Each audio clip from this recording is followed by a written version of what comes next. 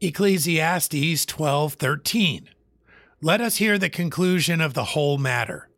Fear God and keep his commandments, for this is the whole duty of man.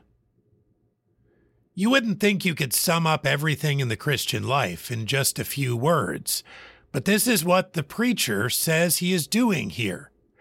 The fear of God is often misunderstood.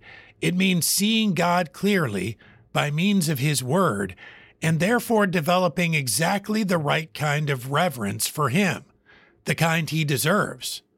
Those who see him for what he is will desire to take actions that are consistent with his character.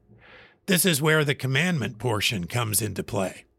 If we fear God, we will certainly do what he commands.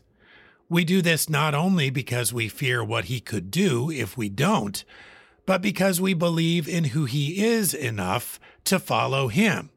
We know him to be loving, to be faithful, and to know what is best for us. So if we know God, understanding him through biblical revelation, we will desire to follow him in obedience to his commands. It seems like this really does sum it up quite well. Ecclesiastes 12:13. Let us hear the conclusion of the whole matter. Fear God and keep his commandments, for this is the whole duty of man.